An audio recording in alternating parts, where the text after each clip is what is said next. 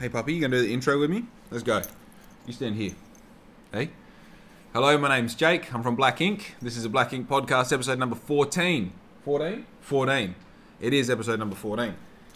Right. Thanks for your help, puppy. Now, I will start this off by saying I wasn't going to do a podcast today because I am actually quite ill. As you can see, if you're watching this on YouTube, I don't at all appear ill. I don't have a temperature, there's nothing really going on the surface, but I'm just in fucking stupid pain when it comes to like my muscles and my joints, and I feel like, as weird as this sounds, I feel like my diaphragm hurts. I don't know if anyone's had like a sore diaphragm, but it just feels like it's got like fucking thumbtacks on it, and it like doesn't let me breathe sometimes, so I find myself like holding my breath in that.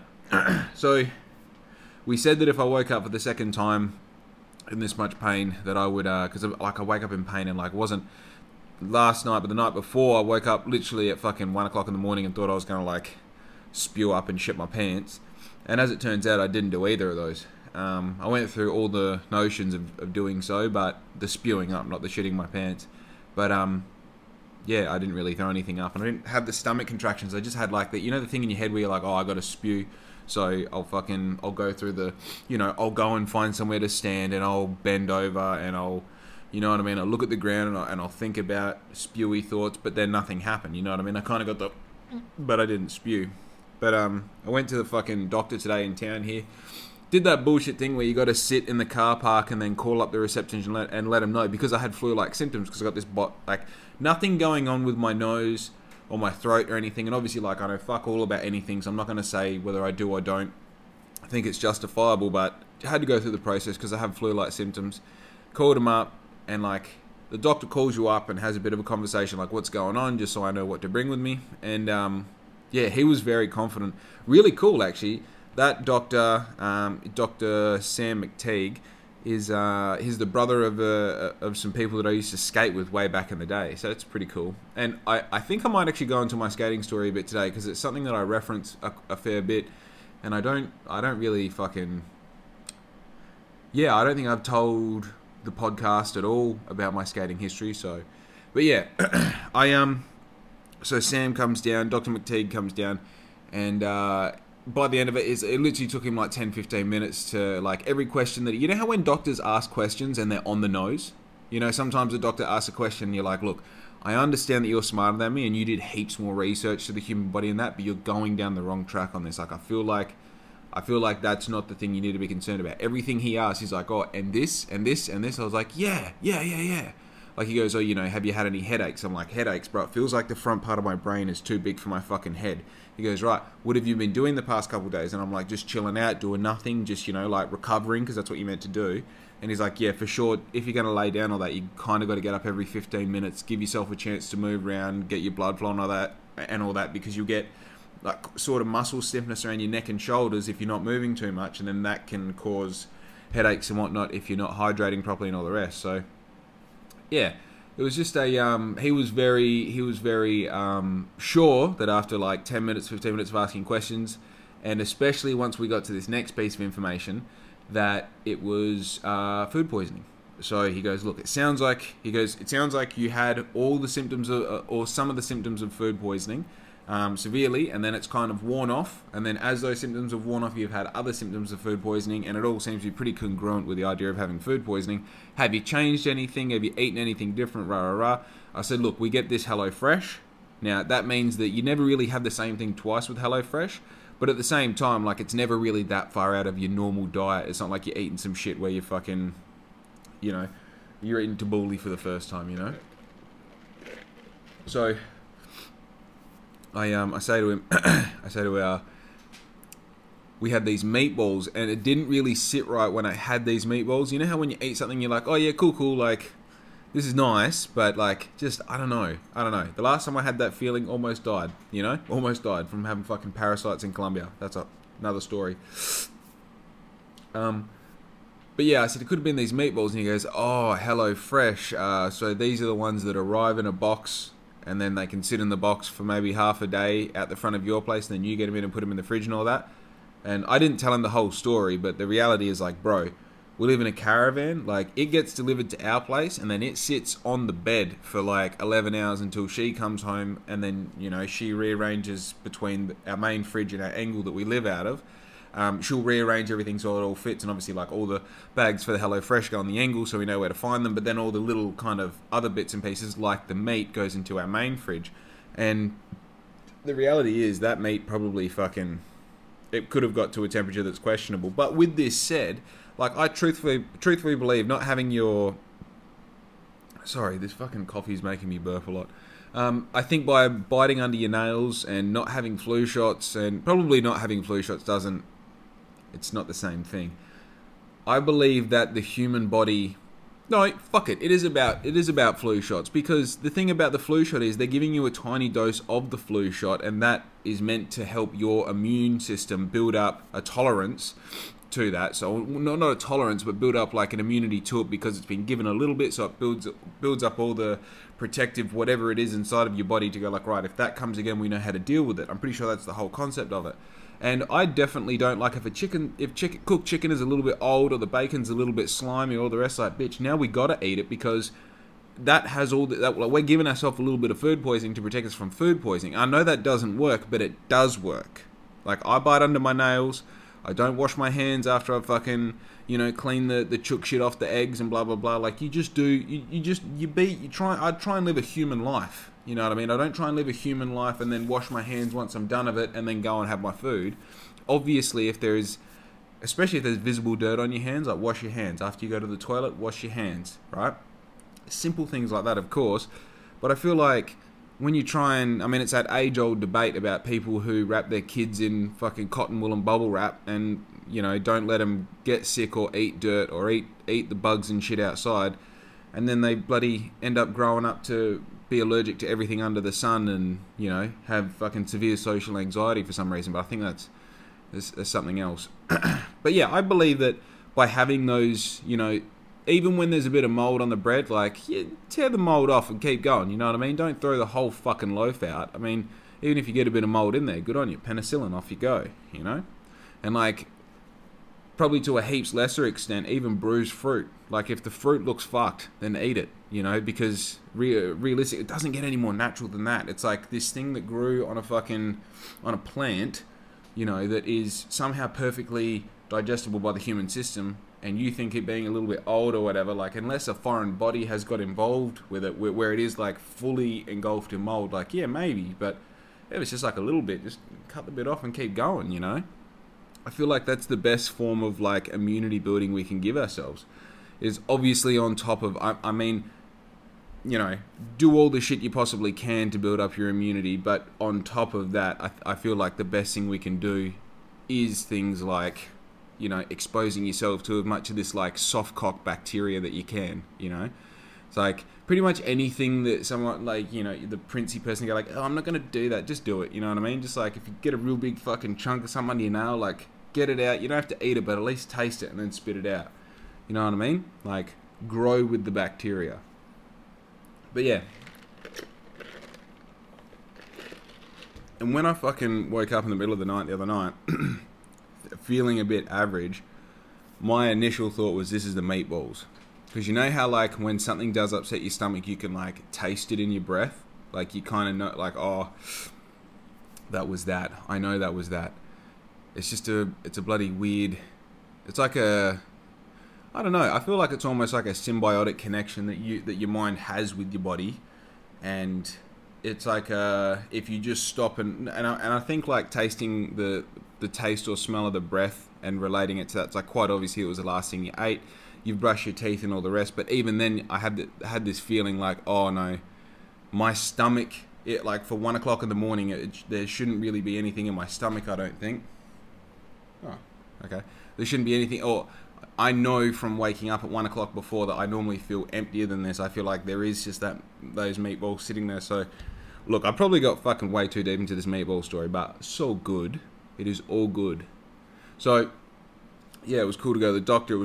I think the nicest thing about going to the doctor, I find, is, like, in this situation, I felt kind of silly and like I'm wasting people's, like, because Riz said, oh, do you want to go to the hospital? It's like, nah, man, because I feel like, you know, go to the hospital if you're dying, you know? Like, go to the hospital if you've got, like, a broken bone that's sticking out of the skin sort of thing. Like, I feel like going to the ER, not like, well, there's two sides of the story when it's going to the ER. The first side is obviously being courteous of other human life that may be in fucking risk. If someone walks in with a serious problem and I'm sitting there because I've got a sore tummy and my head hurts every now and then, it's like, shut the fuck up, you know what I mean? Like, honestly, shut the fuck up.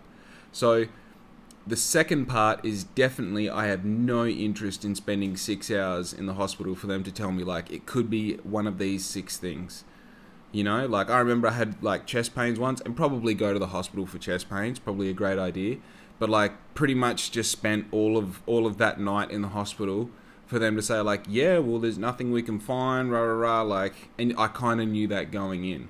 But going to this was kind of cool, though, because I feel like Dr. McTeague, he even said at the end, he goes, like, you did the right thing. If anything else happens, if anything changes, if there's anything new, obviously come back and we can sort it out. But otherwise, like, he did the right thing, just kind of double checking, and also doing the thing when you are, you know, where you do all the bullshit in the car park instead of going up to the room. With that said, I thought about when he said that, like, he said, obviously, thank you for, you know, doing what you've done, rah, rah, because I asked him, I said, oh, can you bulk bill this for me, because I'm a tight ass. And he's like, yeah, definitely, you did everything right. He goes, you know, the fact that you stayed in the car park and all the rest, and I immediately thought, well, that means that people think that they're better than the system and that they would just go up anyway. And of course people think that way. They think they're the exception. Like, how bizarre is it that I'm pretty sure it's like a common thing that if people thought they had coronavirus and they were going to the doctors to find out whether they had coronavirus, even though it's been like common practice for almost 2 years that if you have any symptoms, you're meant to wear a mask, tell people, blah, blah, blah, and especially in a place of medicine, don't go in the fucking doors, because, like, you're opening up a massive can of worms that could fuck everyone else up. But people, of course, would just go fucking straight in and not think about it. So much so that the fucking doctor thanked me for not doing that. That's bizarre. That is fucking bizarre. Now, I said I would talk about my skating story, so let's talk about it.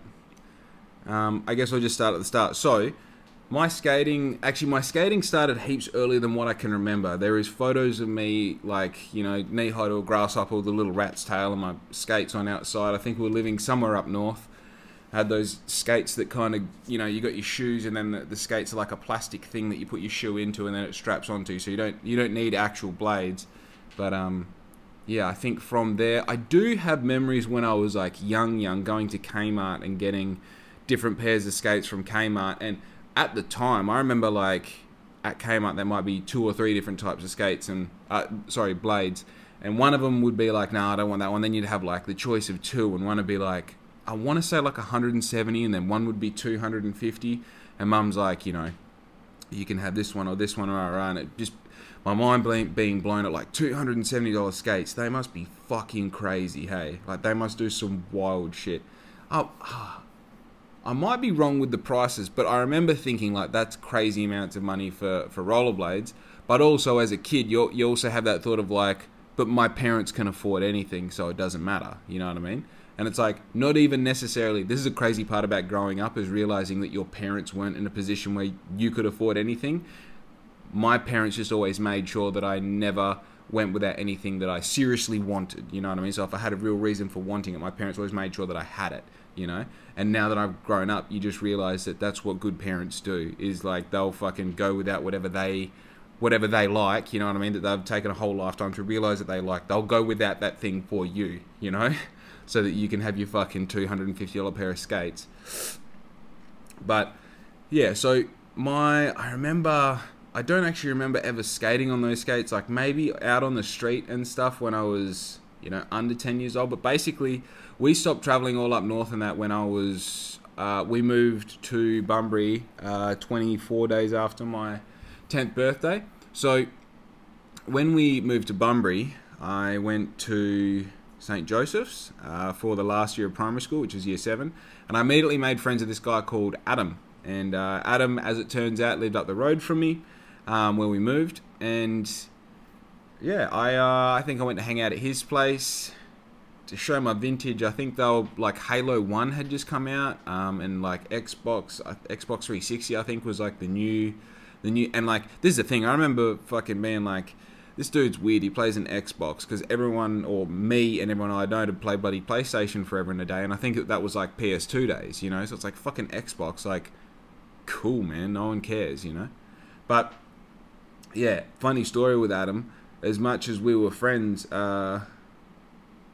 yeah. Well, I mean, it's not that we weren't friends. We were friends, and we ended up skating together for a long time. But it must have been like probably 5 or 6 years later, me and a group of other skating boys ended up blowing up his letterbox. But from memory, I don't think it was even my idea. I think like we were at my house when all this shit went down, but like it wasn't my idea. And also, like when we do it, I didn't even execute it. I was just kind of there, you know. Anyway, did we blow up his letterbox? Fuck, I don't remember. Anyway, long story. It didn't happen for legal reasons, of course. So yeah, I'm at his place one day and he's like, oh, do you want to go to the rink? And I was like, no idea what the rink was. At this stage of my life, I had no knowledge that a indoor recreational facility where the only activity that went down was skating, I didn't know that even existed. So I was like, oh yeah, cool, we'll go to the rink. And it was like a Saturday general session. Now, my memories of Saturday general sessions are probably the best memories that I have. Like, they were so much fun. And, like, the rink still operates here in Bunbury, out in Halifax on, I don't know, on a street in the centre of Halifax. Anyway, which is the industrial area. So I used to go there on a Saturday morning, and they had the big grandstand, and they had the arcade games and shit. I think they might have had one of the fighting games. I think they had a motorbike game as well. They had all the lockers everywhere where all the regular skaters kept all their skates and stuff. They had the party room at the back, and the walls were just covered in sponsors. Like, just covered in sponsors. All these local businesses that would all put in money, and also they would help, like, they would give vouchers and stuff away. So if you had a birthday there, you would like have your party in the room, and then halfway through the general session, they'd pull all of your friends out and you, and everyone sings happy birthday, and they give you like a voucher pack with all the sponsors' fucking vouchers and shit. It was super cool, and you know they had the they'd always like play cool music, and had like the regular skaters would be the regular skaters. The way it works in rinks, they're typically the ones who work there and do all the shit. So they're like the floor marshals and the DJs and blah blah blah blah. So when I first got there on a Saturday, a bloke called Andrew Roberts, he was the floor marshal. And anyway, I got there and I was, stuffing around on my skates, having fun, and like because I'd already been on skates for a fair bit of my childhood, like I've been aware of skating, kind of like I was aware of riding a bike, and that's a pretty big distinction. Some people like just don't know how to ride a bike because they're like, oh yeah, I didn't have a bike when I was a kid, or my brother or sister had a bike, but I didn't really think much of it. It's like, but what the fuck, Anyway, off track. So I always had skates, and I think because of that, I wouldn't say like through my through my skating career, I've been told that I'm obviously some people are better at things than other people, and that I'm talented at skating. I think the reality with talent and natural talent, I should say, the earlier you start anything, the better you are at it. The earlier you can start connecting those neural pathways in your mind as to what you're trying to achieve, the better you're going to be at it. So, like right now, I've mastered doing a wheelie on my push bike, but learning to do it at 28 meant that I literally had to pull that front wheel up every day for over a year before I got to a point that I was comfortable with it. And like, I mean multiple wheelies every day, like consistently every day for at least over a year. My interest in trying to do a wheelie probably started when I was about 22, 21. It's fucking crazy, but I can do a wheelie, you know what I mean?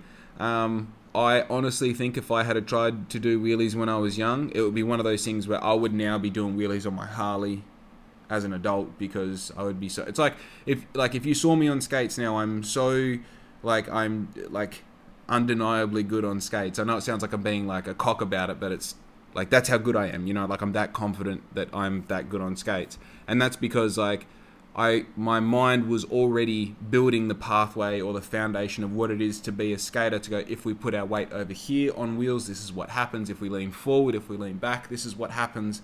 And because like I was still 10, like I was 10 when I started kind of doing skating semi-properly, I guess. So I was very still quite young, you know, and I feel like the neuroplasticity of especially your muscle memory between 10 and 18 is like anything you want to be good at for the rest of your life, do it then, you know. I kind of wish, looking back at it, I kind of wish at the same time I got into dancing and gymnastics, because I mean, all I do now is stretch as an adult, and I feel like the micro advancements you get every day, if you do the same stretches day after day after day after day, it's like cool. Like one day I'll be able to do the splits as an adult, but also at the same time, it's like fuck, man. If I was able to do the splits by the time I was 18, then it's just maintenance. It's just maintenance the whole way. Like I feel like as long as I put my skates on every 2 weeks between now and when I die, I'll always be able to skate.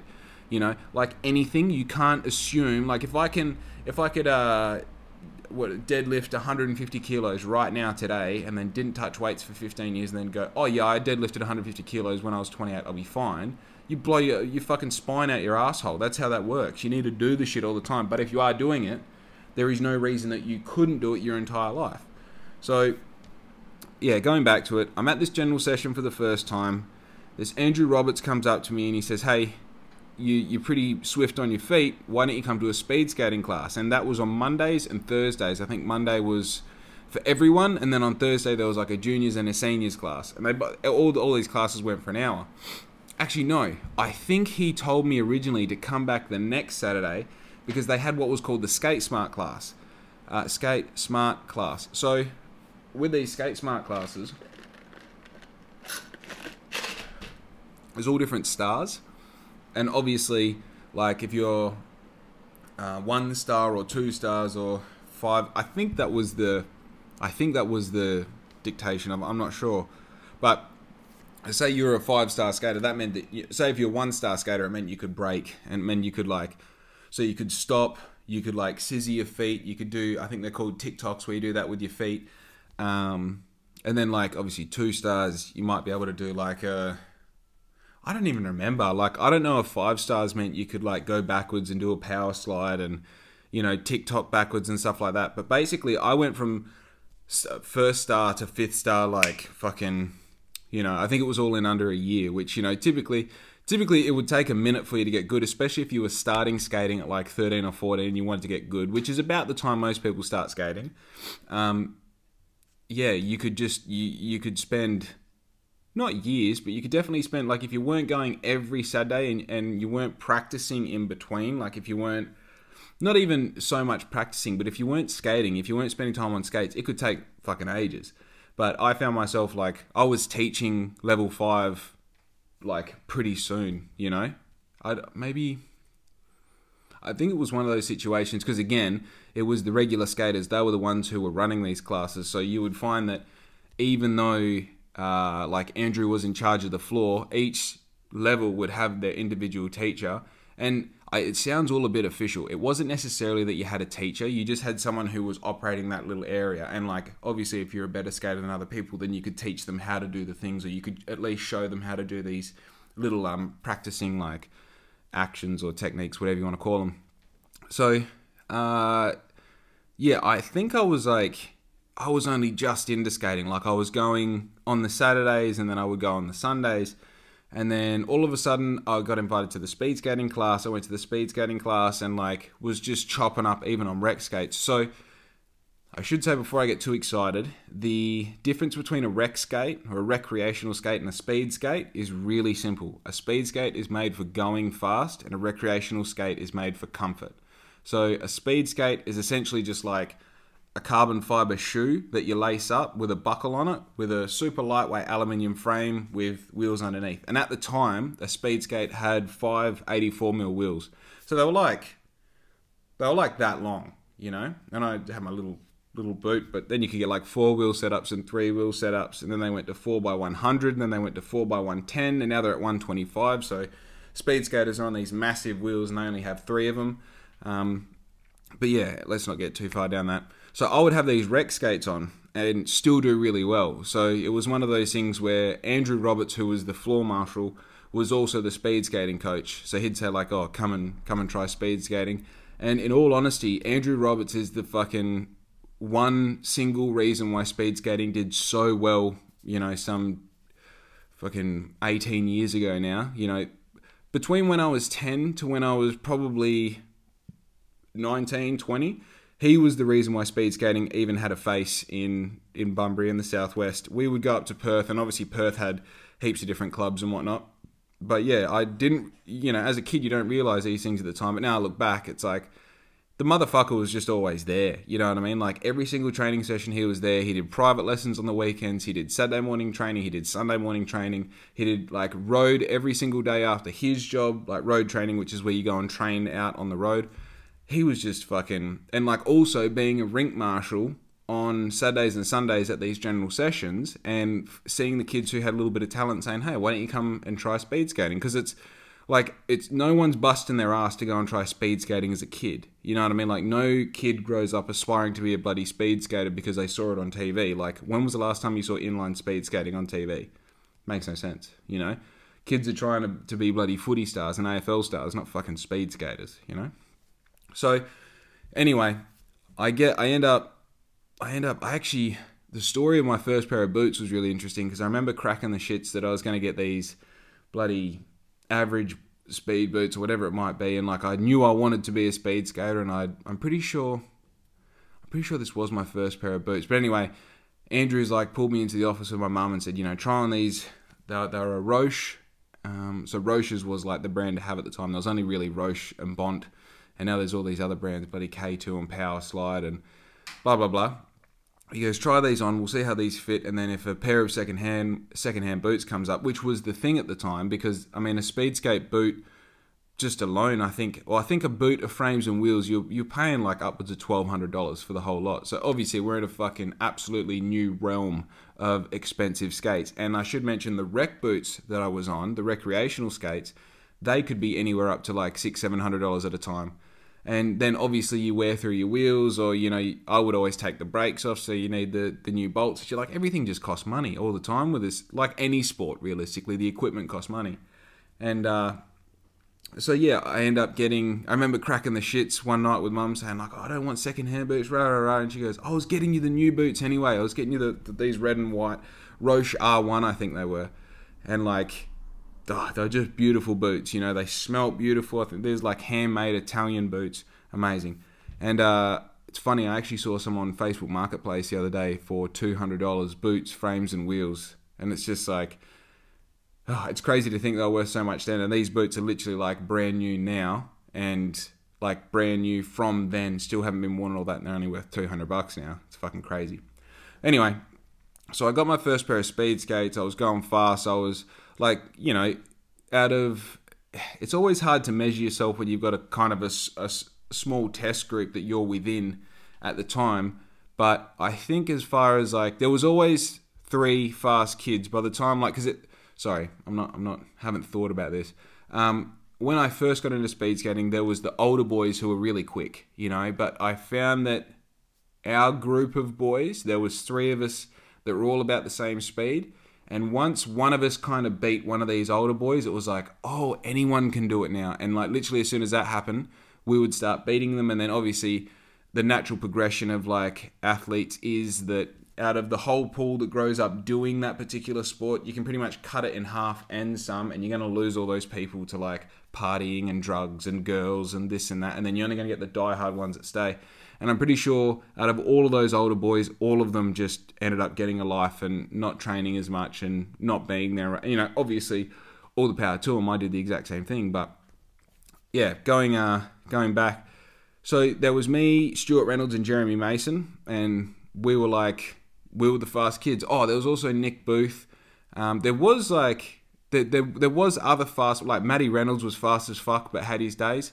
But yeah, we were the 3 boys that really just kind of, I think at the time as well, we were also all super competitive. And as much as we liked each other, we all kind of were as competitive as much as we were friendly with each other. So that was healthy. And the fact that, you've got another 2 people who are breathing down your neck if you're winning always helps you do better. And yeah, it was just a matter of time before, I think actually before the 3 of us were convincingly fast, I think there was a bit, there was a bit bigger group. There was Brandon Antonovich, there was, as I said, Matty Reynolds. there's a fair few people. We're all the same speed, but yeah. I remember the other boys actually went to nationals before me. So speed skating is the same as anything. You do a certain amount of local races, which lets you go to states, and then if you do well in states, the state committee picks the people who are going to go to nationals, and then if you do well at nationals, the national committee picks who's going to go to Oceanias. Do well at Oceanias, then you get picked to go to World Championships. So, and obviously every national championship is held in a different capital city around the country.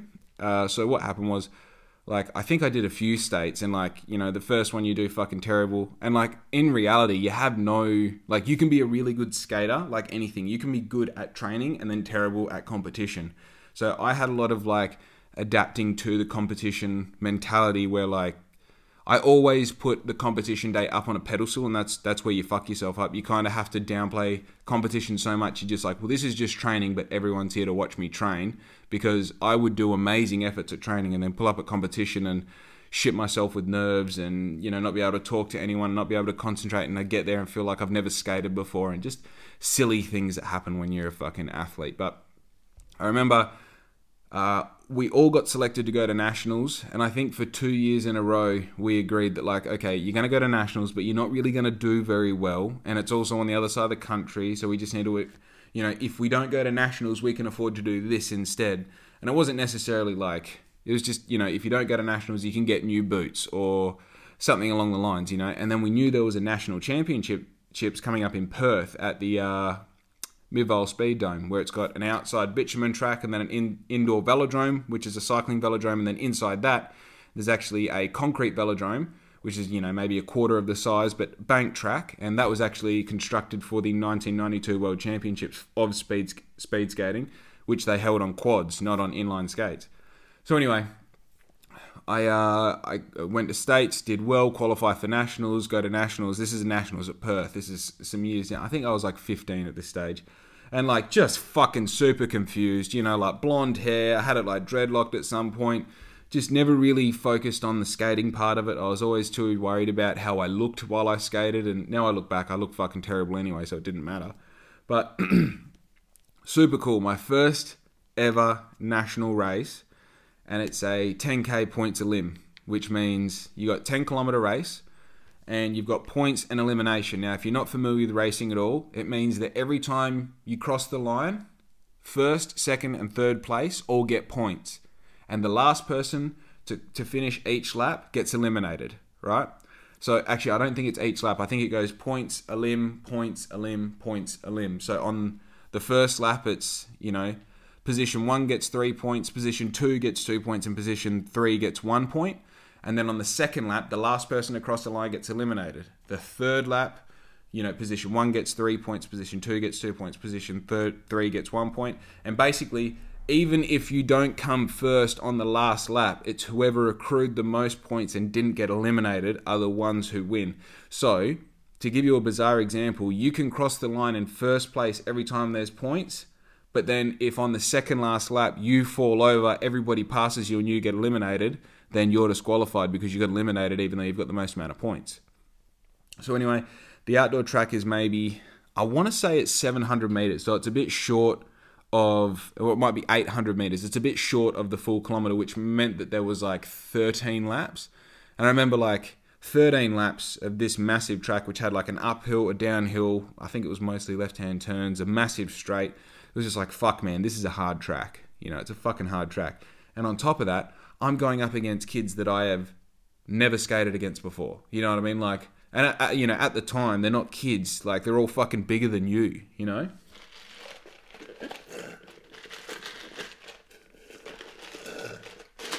Awesome. I didn't want the last bit anyway. So, I go out there, and I remember, I want to say it was James Key and Jeremy Mason. So, sorry, we get to the line, set, bang, and we're off. And we knew that the first lap you come around, you're going to get points, right? So, towards maybe two-thirds of the way in, the boys start picking up the pace. They come out of that last corner, and Jeremy and James both make a sprint for the finish line trying to get those first points. Because the thing is with the points elimination, it's such a strategy race where you can't really you can't team skate too well. And plus, at that age, you can't team skate anyway because people are fucking stupid. You know, you'd be like, cool, I'll send you out for the first set of points. You send me out for the third set of points, you know. And then but the people just fucking forget straight away. And then you ask them after the race, like, what the fuck happened? They're like, oh, yeah, well, this happened. No, you just don't know how to follow a plan. All good. It's useless. Anyway, James and Jeremy have sprinted for the points on that first lap. And I think James might have got it. Anyway, as they've crossed the line, they put their hands on their knees because they've just sprinted that whole fucking, 150 metres straight.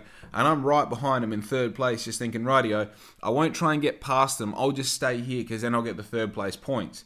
I look over my shoulder and we've gapped them. We've gapped the main pack. They've let us go and just go, okay, let those boys fight over the first set of points because typically the people who get the first set of points anyway aren't the ones who win. You'll find that if there's enough of a rotation of people getting points, that the only reason you would go and try and get the points at the start strategically is if you know you're not going to do really well later on in the race, but you know you've got a good gas tank at the start. So you go out and get those points, and then you never know. If the whole race, there's only 4 or 5 laps where people are getting points with a 10 kilometre anyway. So if there's different people getting the points every time, you might still get a third if you won those first set of points. You know what I mean? Or if the person, I don't want to get too into it, but the more you think about how many different outcomes will be with like points elim races, there's every reason to sprint at the start and there's every reason to not sprint at the start. Anyway, the point was, I was with these 2 other boys who we had broken away from the pack. As soon as they're done, they put their hands on the knees. And I remember going into the first corner because after the finish line, you go up. Yes, I shouldn't say finish line, past where you start and finish, which is where you get the points as well. Gone past, those boys put their hands on the knees and I've kept skating and I've gone into the first corner and I'm like, there's no way I can hold this pace. This pace is fucking crazy.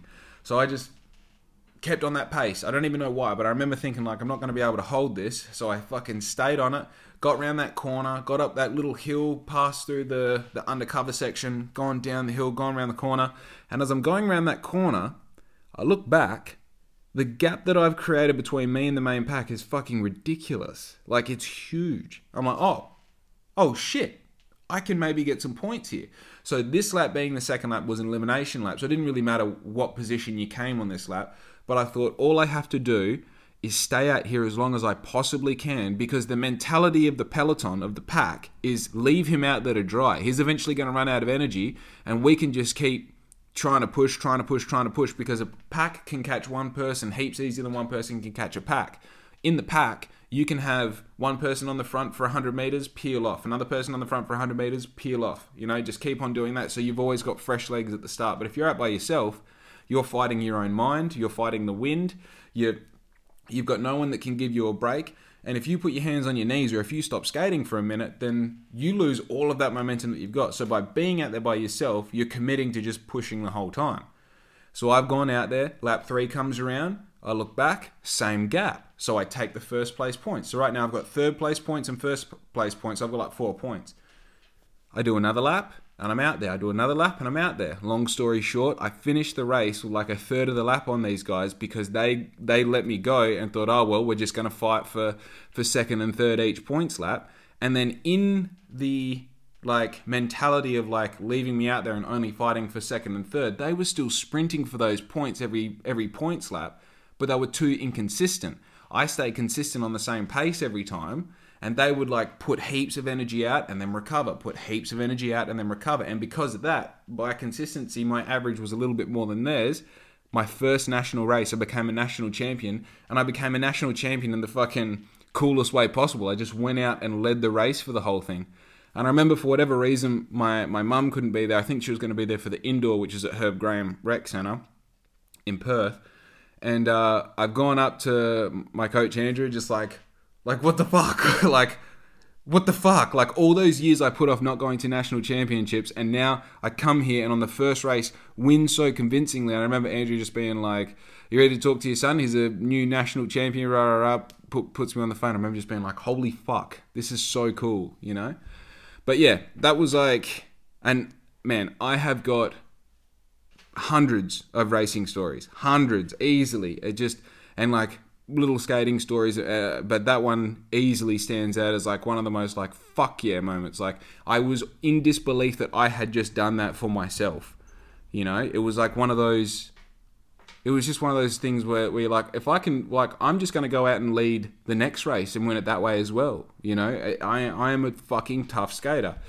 I feel like the interesting part is being a business owner and all the rest now. Like, I approach my business in a very similar way to how I used to approach skating, in that, you know, everything is just a goal. All we're doing is working toward, you know, if I'm working towards the hockey jersey release at the moment and releasing socks and releasing the NFTs. Back then it was like, right, I'm working towards state championships or national championships, blah, blah, blah. So, yeah, it was kind of cool to put off nationals for so long, and then that first national race be like, yeah, that's why we didn't go the past 2 years, because you were busy just grinding. You were busy just getting the work done that you need to get done. And obviously, like, absolutely nothing against the boys who did go to nationals early. They obviously had, you know, their parents had budgets that allowed them to do that, and they probably benefited like comp experience and comp time heaps more than what I did. And, you know, good on them, which is great. It was cool to have that narrative for myself, you know. And moving forward, I don't think I did like crazy good that nationals. I remember I actually got a photo with Josh Lose, which is the guy who I was talking about that asked me what the fuck I was doing in that mess hall in Heerenveen in Holland when I was throwing grapes at Crispy. But yeah, I'm pretty sure I got a photo with him. And at the time, I remember I had all blonde hair, but I had a patch of purple hair just here for whatever reason.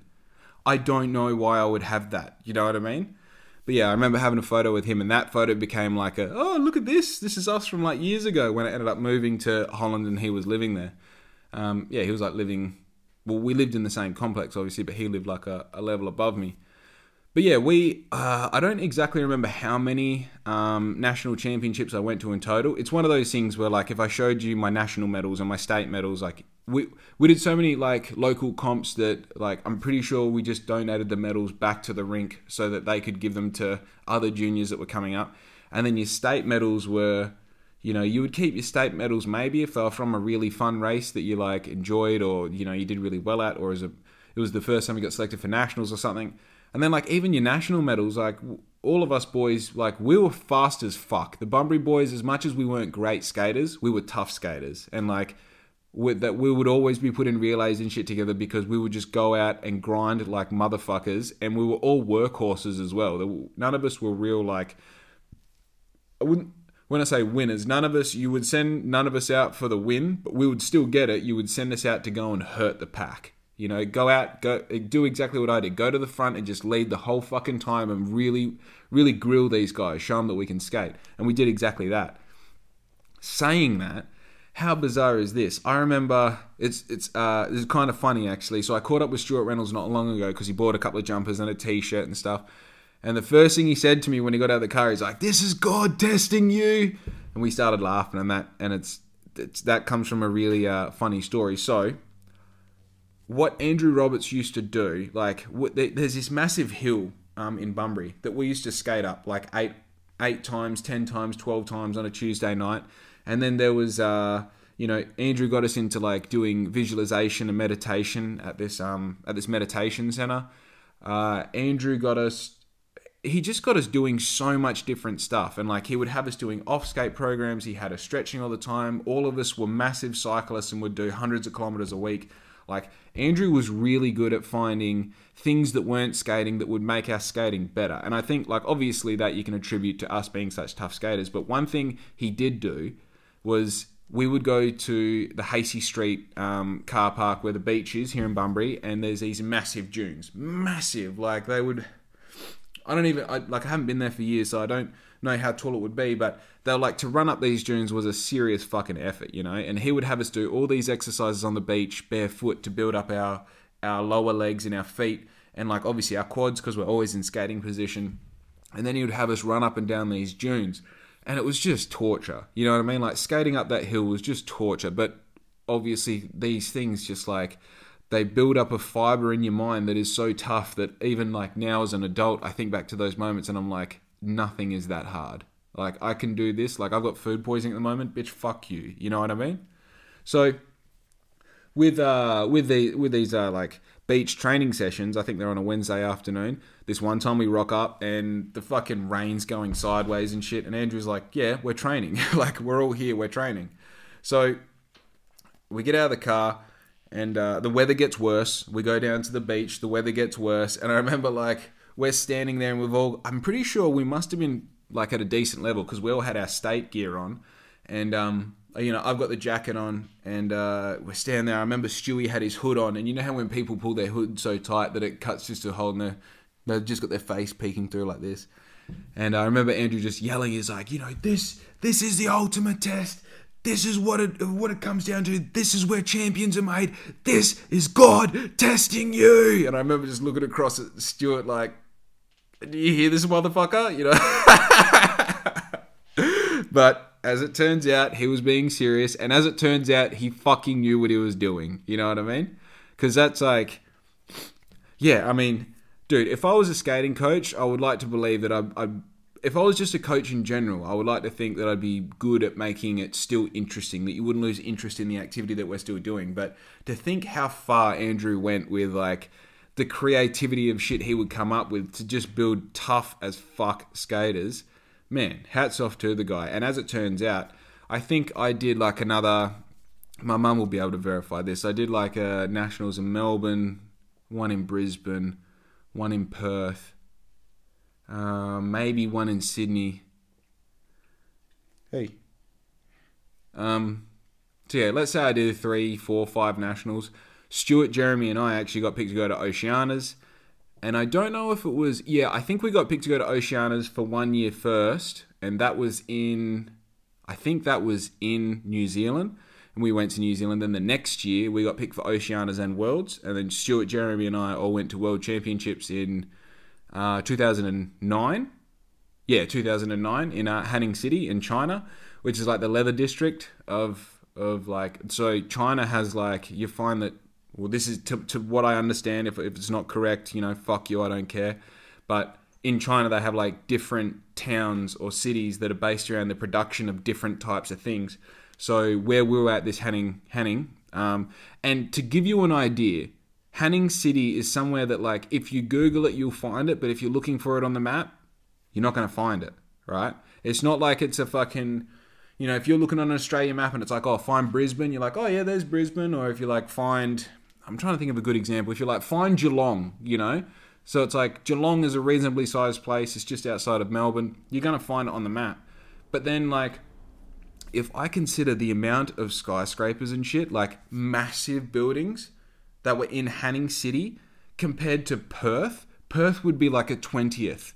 1/20th. The skyscrapers, if you took all of them, all around Perth, and put them all in one area, that's like one block in Hanning City. It's like these cities in China are just so fucking big and developed, and like no reason everything that comes... Like it makes sense that you can get like a leather bag that you might pay $150 for here in Australia. You can get it out of there for like fucking $12, It's just... The size of the city blew my mind. And then the fucking purpose-built skating facility that they had just for the World Championships was like, what the... This is like imagine like a football stadium. Obviously, it's not quite the size of a football stadium, but imagine a football stadium being built for one game. That's essentially what this was. Like, you walked in, it had a big, beautiful hallway, and then inside where the skating area actually is, it's like, you can't double up a racetrack for speed skaters for anything else. Like, that is just for speed skating. It's too small for push bikes. It's not appropriate for any other sort of skating. The length that it is so specific to skating. The surface of the ground is so specific to skating. Like this, it blew my mind that there was enough money in any facet of speed skating to justify or warrant building this particular, place, even though it was World Championships. And I remember it was that new. There were certain elements of the track that they were like, oh, we're not sure if this is quite finished yet. And you could tell when we got there, like, some things weren't quite finished yet. But, it was what it was. And I mean, at the end of the day, it was still an amazing experience to have at that age, because I think I was 17 when I went to... Yeah, I was 17 when I went to World Championship. No, I might have been 16, actually. It was during my year 11 at school. Yeah, so I might have been 16. Because my birthday is quite late in the year, first day of summer. But the yeah, the experience of going to China for whatever, was kind of crazy because at that point, like, I had been to, where had I been? Yeah, so I've been to a few, like, I've been to like New Zealand and obviously all over Australia, and I was originally from Victoria, so I've been back to Victoria every 10 minutes my whole time growing up. So yeah, like very adapt to like traveling and all the rest, but this going to China, I remember just being like, what the fuck, That was the first time I felt like if something happened there, I might be in trouble, And for anyone who's done a decent amount of traveling, there is a switch that goes off in your head that you realize you straight away go like, right, if something happens here, I'm fucked. Like if I lose my group and I don't know where I am, I'm in serious trouble because no one here speaks English. None of these signs make any sense to me, and I don't even know the place of where I'm staying at. I have nothing in my pockets. I could be seriously fucked if something happens, And I think, that's a whole other podcast talking about the importance of feeling those feelings for the first time and making sure that when you're reasonably young. I feel like people who feel that for the first time when they're like in their 20s is like, bitch, you're way too fucking old to be feeling this for the first time. What are you going to do with these feelings now? You know what I mean? I feel like having that first sense of being truly humbled to your core that if something happens, you're just going to die alone, and your parents aren't going to find out for weeks, that sort of thing. When you go through that as like a teenager, it's so healthy for you because then you like humbly assess the rest of the world as you grow up. You realize that the risk that you have at home is not really risk at all. It's just your idea of how hurt your ego can become if you put yourself out there too much. It's like, risk I'm taking, bitch. I could die here, When I get home, if I want to wear fucking tight jeans and paint my nails, fuck everyone. That's what I'm going to do, Because that's not really a risk. It's just an idea of something going wrong. Got off the track. But yeah, such a cool experience to go to China at that age. And obviously, like, the experience of going to world championships for anything is just bizarre because you're surrounded by people that their whole goal in life is to do well at this particular event. Like, we've got the Olympics going on at the moment.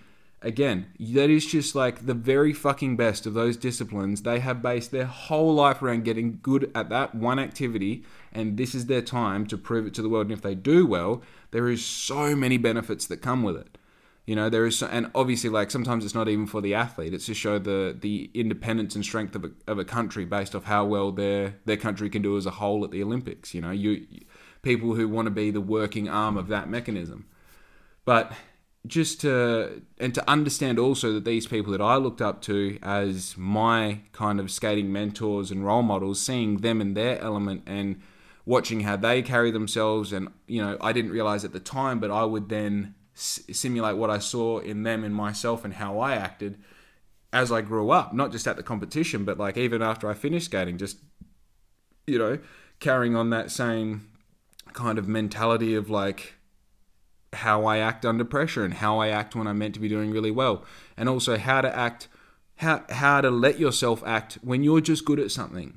You know what I mean? Like, you're allowed to be undeniably good at something and just fucking do it, Like, now that I can do a wheelie, I feel silly going down the main street and pulling up a wheelie. And then when I get home, I'm like, bitch, you can wheelie. That's the whole point, is to do it down the main street. Don't feel silly. Here is the license to go and show off because you can do something that's worth showing off. The amount of times that you hear this shit, oh, if I had a body like that, I'd never wear a shirt. Yeah, fucking oath. When you get like juicy pecs and a nice set of abs, don't wear a shirt. That's what it's about. If the sun's out, the guns need to be out. Fuck everyone else. The only reason they have any sort of resentment is because they wish they look like you. And that's okay. It's called being a human, So, got the World Championships under my belt. That was like 3 weeks in China, so that was super cool. And also, like, at this stage, so Stuart Reynolds and Jeremy Mason and I, we had travelled all over the country. We'd been to New Zealand. I'm pretty sure we even went to New Zealand a couple of times, if I remember. I remember one time, if anyone who was there is watching this is fucking hilarious. We used to get these little buses, the buses that can sit like 12 people. We get them, and I remember this one time we were doing this thing where we'd rock from one side to the other in the bus. So much so, we're trying to get this bus to roll over, like while we're driving down the road, and we go down a little bend, and like, it's going to bend round to the left, so we'd all jump on the left-hand side, and then as you go around to the bend, we'd all jump on the right-hand side of the bus and fucking lean right over.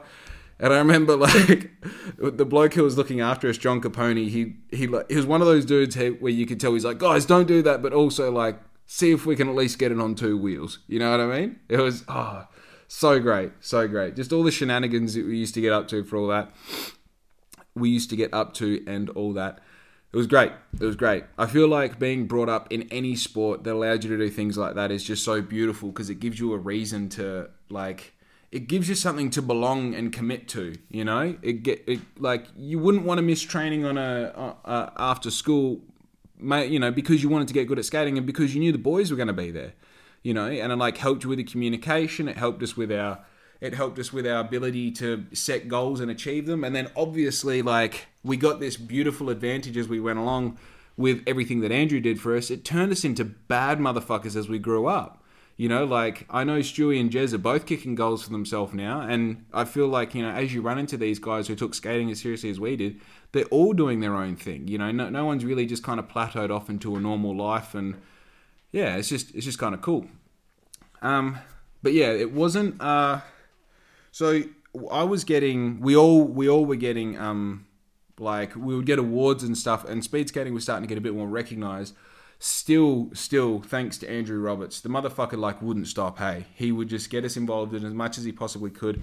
And I remember, I think 3 of us, I'm not sure, some of the artistic skaters as well. Oh, and by the way, there's a whole side of the story of artistic skaters, like figure skaters as well, that I mean, I've already gone 10 minutes over time, so I'm not going to get too much into that. I'm going to add one more bit of the story on, then I'm going to fuck off, right? But, yeah, there's a whole side of the figure skating community. I actually did some figure skating myself to benefit my speed skating. Yeah, there's so many stories in there as well. So anyway, I think some of the artistic skaters got this gap, and some speed skaters got a gap as well. The gap was a GAP, Gifted Athletes Program. And basically, you got a scholarship, and you also got to come along to one of these like athlete, like a 2 or 3 day thing where you go there and learn how to be better athletes. They teach you about nutrition and recovery and things like this. And I remember I actually shared a room with Anthony Morabito, and I remember thinking like, I asked him, I was like, "Oh, what do you do?" He's like, "Oh yeah, I play footy." And I remember thinking like, "Yeah, very cool, dude. Like, how original, you know? I'm a speed skater. Watch out." And then, I mean, he's the one who got paid for his sport, and I didn't. So who won that conversation, you know? But yeah, that was kind of cool that he, I met him in that way. But yeah, we got given this scholarship, and I ended up, I was good friends with one of the Aussie skaters who was already in Holland, and I was talking to her. Actually, that's Brooke Lachlan. She now plays for the Western Bulldogs. Yeah, pretty sure it's Western Bulldogs. She might have got like best player last year or something. You know, ex-speed skater, now AFL player. But yeah, so she's like, "Why don't you come over to this race, Gross-Gerda in Germany?" And I was like, "Well, I've actually got this grant or this scholarship of $3,000.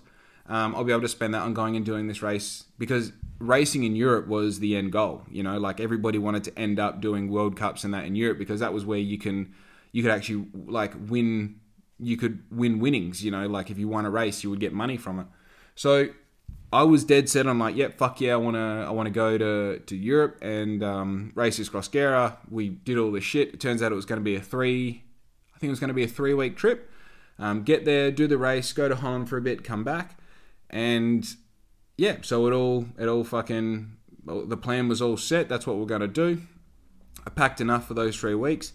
Jumped on the plane, and I remember being at the airport and like watching Mum, and Mum was like bawling her eyes out, and I remember thinking like I'm just going to go to Europe and come back. Like obviously the plane can crash or something can happen to me in Europe, right? Like I didn't really consider like why it was that much of a crazy thing that was happening, you know? She's crying, but she was doing that thing that mums do where she's like, "I'm not crying, but you know, I'm crying." You know, like as soon as I get around that corner where you can't see each other anymore, she'd just like lose her shit. So I remember seeing that. She went around the corner. I've got on the plane and just fucking, here we go, you know? And yeah, now as an adult, I think I realized like she knew exactly what could go wrong, you know? Everything. And yeah, so I, you know, did the fucking 24 hours of travel. I get to Germany. I think, yeah, some shit happened in Germany. It's a whole other story. But I ended up catching a train getting on the first train, then the second train, the third train. I end up eventually getting to Heerenveen, which is in Holland, which was then going to be, I didn't know at the time, but that was going to be my new home for a year. So long story short, I race Cross Gera. I become friendly with Des, who is the coach for all the Australian skaters and the Dutch skaters as well. She's a skating icon in the speed skating community. Everyone kind of knows Des, and she had made her home in Heerenveen as well for the purpose of coaching skating. And one thing led to another, and it turned from like, do you want to stay longer than 3 weeks? Do you want to stay longer than a month? Do you want to stay longer than a couple of months? Do you want to just train with us permanently? And so I ended up getting my bike sent over, and like my push bike, and just ended up living there and skating there for over a year. I even converted into ice speed skating for a bit. Didn't do particularly well, as you'd expect from someone who's just doing kind of hobby ice skating because it's there and you can't really train on wheels.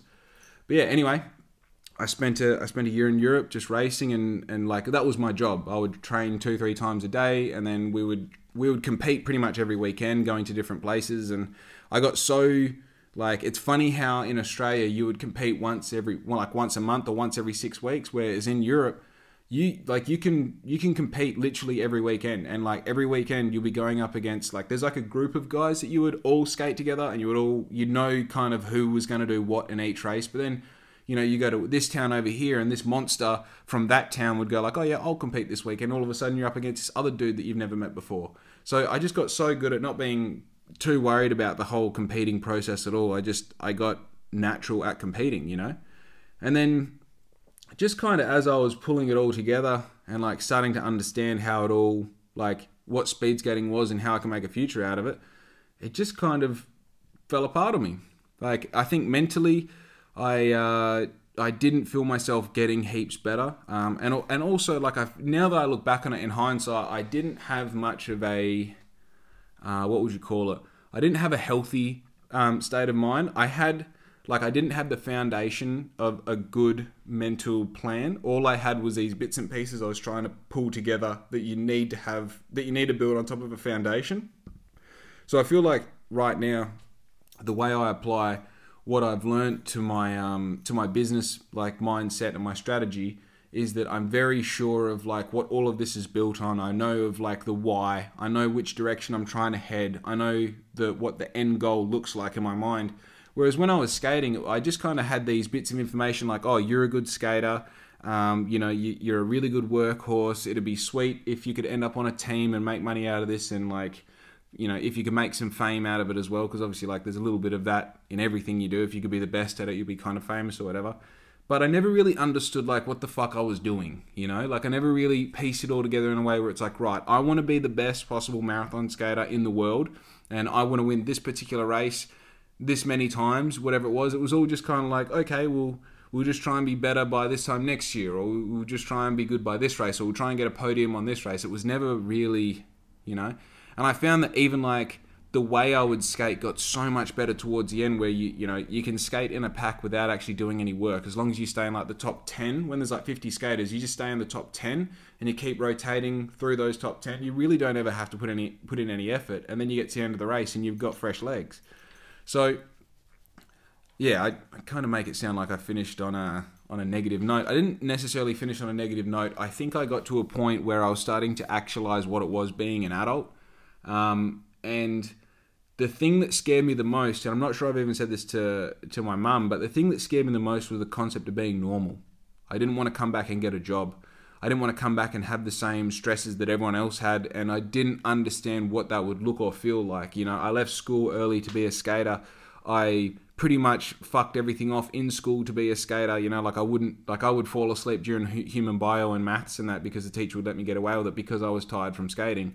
Every day before school I was doing a spin class or off skate or cycling or something, and then after school I was going and training for 1, 2, 3 hours. On the weekends I was competing or training, and then on top of that you're also trying to like have some sort of a social life, which back then it's not that crazy, but it's also like you still want to have time for yourself, So I really had put any normal idea or thought of living on the back burner because I was so concerned about just being for skating, you know? So I think the idea of coming home as a 20-something-year-old versus an 18-year-old, because I ended up coming home 10 days after my 18th birthday. And yeah, I think the thought of doing it then and there was more attractive than like getting further down the track and having nothing to show for it. Because, you know, I did come to a point where I was like, fuck, you know, the best I had done was an overall 4th placing in senior men, and that was because most people pulled out of the race because it was raining super hard and there was like a puddle like this deep in one of these marathons. You know, that was like the best I'd done. I had some race winnings. I, you know, got some cool sponsorships and stuff, and like I essentially was living this, you know, the pro athlete or semi-pro athlete life. That's all I did. I didn't have a job. I just skated. But I think the reality of what it all meant, you know, I didn't have anything that was significant to show for it, and I wasn't like I was like, you know, one of the ones where you go like, watch this person because he's going to do well. The only reason I had any notoriety was because I was Australian and I was in Holland, you know. So, and look, there is probably some reasons that I'm completely blanking on now that my mum could fill in the blanks for, but I just remember coming back and just being like, fuck, I have no money. I have nothing to show for what I've done all this time. I don't even know if I want to keep skating. I might want to keep skating just in Australia. I knew there was some talks about, you know, if I could get over to America and train with them for a bit, and I just eventually came to a point where I was like, I just don't want to fucking skate anymore, you know? But yeah, look, I've gone way over my time, so let me just wrap it up. Before I wrap up, I do have one thing that I want to say, one thing that I want to ask. I think the Black Ink podcast is kind of cutting me out of some of the potential eyes and ears that I could have. So I'm thinking about renaming it. I was thinking about Jake Talks or Ideas of Jake or Kick-Ons with Jake or just Kick-Ons, because I feel like this is the sort of shit you talk about at Kick-Ons is just like, you know, ideas that don't really go anywhere but are somehow interesting, you know. So if you have any ideas for a name for this podcast, please let me know. Slide into my DMs, comment on this on YouTube, just send me a fucking text message, whatever you got to do, just tell me, you know. Anyway, I hope you're having a lovely day. I hope you've been good to your mother lately, and I hope you're kicking goals ass, you know?